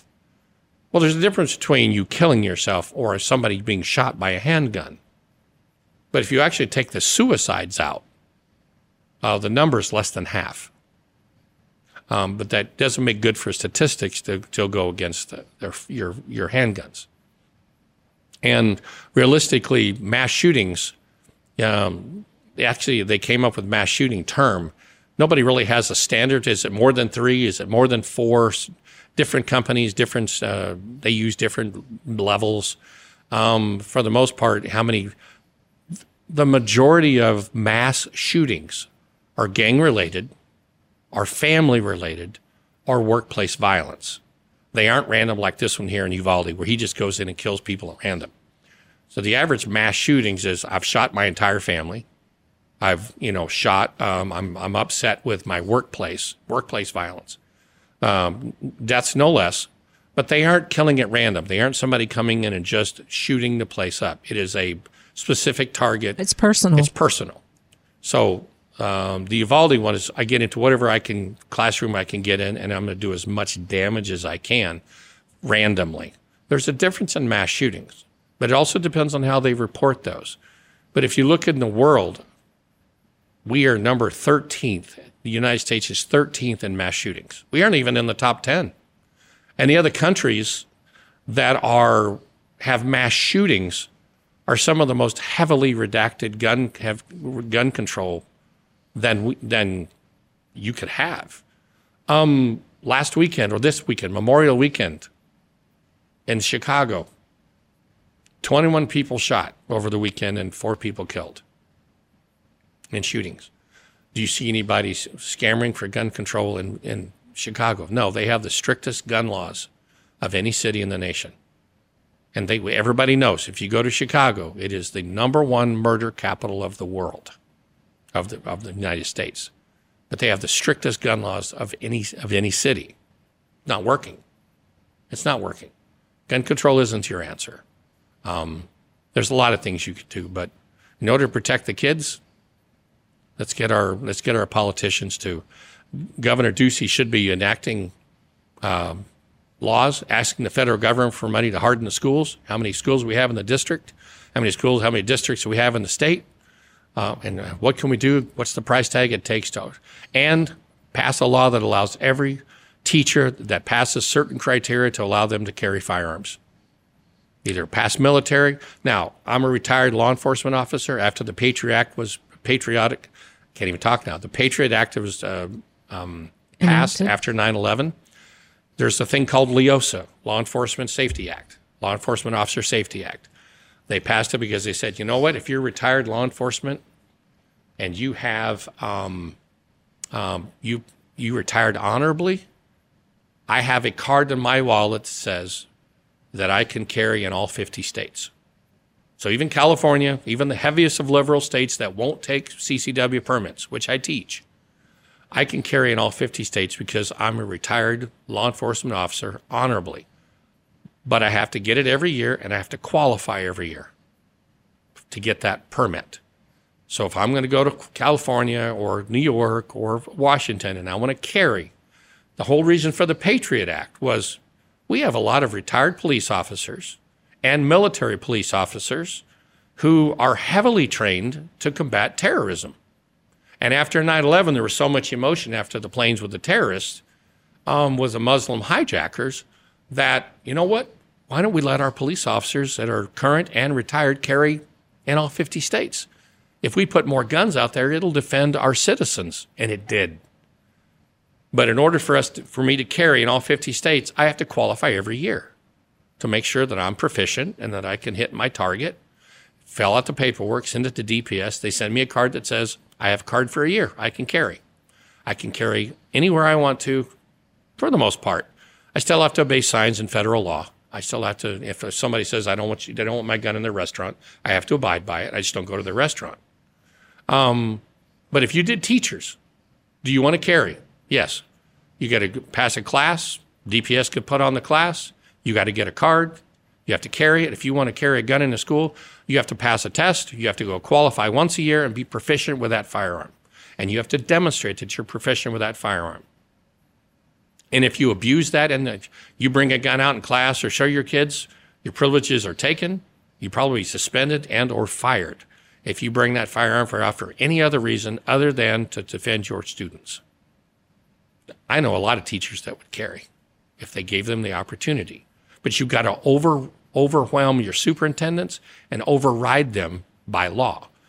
That teacher needs to be able to look at that principal and that superintendent and say, I am carrying by state law, and you can't stop me. The state law says I can carry a firearm. I'm proficient. Here's my card. I can carry on campus as a condition of my employment by state law, and you can't stop me. It's what it's going to take. Your legislature's got to do it, and your governor has to pass it. But those are things that has to happen. Those are real world discussions to have. And, you know, when we have a few teachers shooting people coming on campus to kill them, it'll stop the school shootings. It will stop. Yeah. Because what's the point? You don't know who's armed and who's not. It's no longer a soft target. No. And change your signs at the front saying, our teachers are armed. Yeah. Wow. Well, this has been one of the most intense conversations and very enlightening, because I know I may take flack for covering subject matters like this, but as I told you before we went on the air, I wasn't going to touch this, but I've had probably 24 people in the last week talk about this, and they're like, we need to say something. So that's what this platform is for, is to talk openly about it. And whether you like what we said or don't like what we said, that's okay, because that's the way you feel and the way you think. It's just two people talking freely about the situation and what can we do? What do we need to do? Because nobody's doing anything and more kids are getting killed, and this just has to stop. The word enough has been everywhere lately on memes across social media. When is enough enough? When we actually start doing things and start talking about the right things. And that's what we're here for. So again, Steve, thank you so much for being here with me today. And guys, as always, thanks for listening. Take care. and we'll talk to you soon. Thanks for listening to Get Real with Robin. Join Robin Cote and her co-hosts, known as The Collective, each week as they delve into subject matters most are afraid to talk about, but really need to hear. Join us next week here on Star Worldwide Networks as we continue to get real.